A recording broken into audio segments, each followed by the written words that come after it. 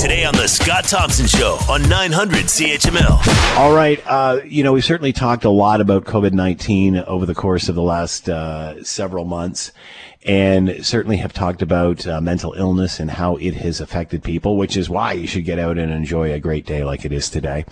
And obviously, every age, every demographic, every walk of life, it seems that is suffering in some way, is trying to deal with the ongoing anxiety and what happens, at least with the U.S. election. Things are starting to settle down there, and hopefully that'll curb the anxiety a bit. But lots of kids have been using the Kids Help Phone, which is great, and they've seen obviously demand excel over the pandemic. Just people reaching out and needing help. Kids no different. But what happens when the counselors that are counseling the kids need some counseling? Obviously, due to increased services, now the counselors are getting burnt out. And a situation that is being reported now in the CBC with the Kids Help Phone is that they're being pressured to keep it moving, keep going along. How long do you spend with somebody who needs your help? I mean, is it like when you're telemarketing? Do you keep them on the phone so long and then go to the next one? Or can you do that with somebody who needs your help like this? Let's bring in Chantel Goldsmith, partner Samfiero Tamarkin LLP, and is with us now. Chantel, thanks for the time. Hope you're doing well. Thanks, Scott. Thanks for having me. I am enjoying this beautiful weather, like you said, and I hope you had the opportunity this weekend as well. Oh, we have to when you never know, because soon the snow's going to fly. So what do you do, Chantel, when the counselors need counseling? So this is a big issue. Burnout is a real fact that can happen, especially for counselors who are in positions that are having difficult conversations with children. It's something that they're not having the opportunity to go to their colleagues and have the round table about a difficult call they may have just had. A lot of them are, and most of them, I think, are working remotely. And with these new efficiency metrics and tracking systems that are in place, it's becoming even more difficult for them. And their unions not being there to support them, it sounds. So they're getting pressure to, I guess, obviously try to help as many people as quickly as possible, just whip them through. Is that the case here? That's what it sounds like to me. It sounds like they're trying to get as many calls through the door as possible. There's issues with long conversations, getting the supervisors texting those counselors saying what's going on with these calls, why is it taking so long, things like that. That's a big issue. And they're going to be going off on things like stress leaves or other medical leaves of absence from the anxiety that this is causing them. And it's not going to be doing anybody any help. It's not going to be supporting the children, and it's not going to be supporting the employees or even the Kids Help Phone directly anyways as their employer. How do you gauge how much time to spend with someone who's in a crisis? I don't think you can. I think it has to be on a case-by-case basis. It depends on the nature of the crisis itself. I don't think you can put a timeline on that kind of stuff. We'll try, and it sounds like they are. They're trying to, most of the time, these kind of efficiency softwares are things for actual call centers. So if you're calling into your bank, for example, or things like that.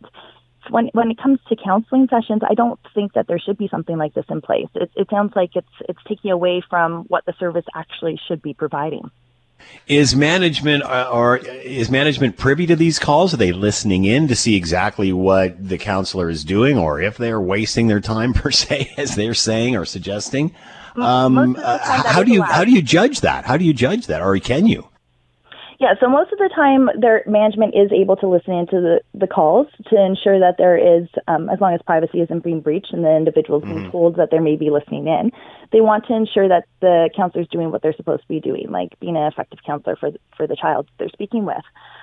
I think it does come down on a case-by-case basis. So like I said, I don't think you can be doing something like this and put a timeline on it, like a 5-minute timeline on being able to provide support. It really is individual to that individual who's calling in. And is this just an over demand? I mean, obviously during the pandemic, the demand has gone through the roof. Is that what this is about, or has this been an ongoing scenario? Well, my understanding is that this came into place in late 2019. So it was actually before the pandemic even started that they were tracking the counselors. So it doesn't appear that it's demand-based. So where would you take this? What would a counselor or someone who is feeling this stress do? What recourse would they have? Well, they have to go to their union because they're a unionized employer. So they have to put pressure on the union to advocate on their behalf. They're part of OPSEU.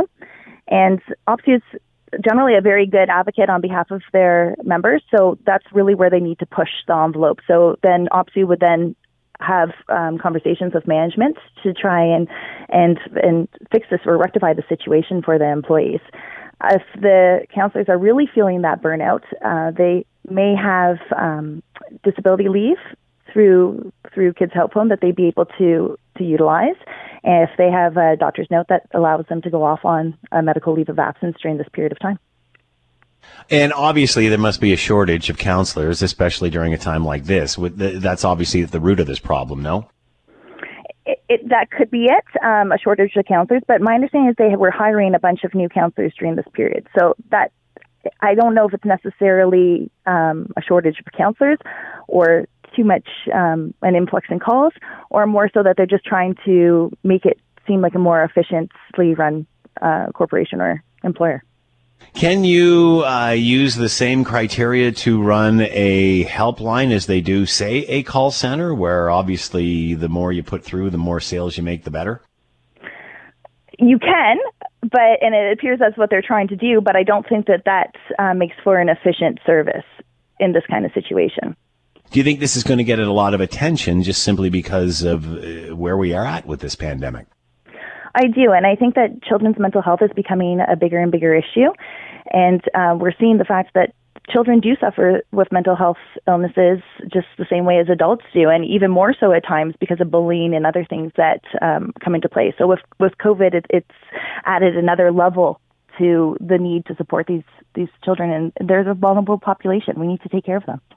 Chantel Goldsmith has been with his partner at Samfiru Tamarkin LLP Kids Help Phone, obviously having issues with counselors who are burning out. Chantel, thanks for the time. Much appreciated. Be well. My pleasure. Have a great day, Scott. The Scott Thompson Show, weekdays from noon to 3 on 900 CHML.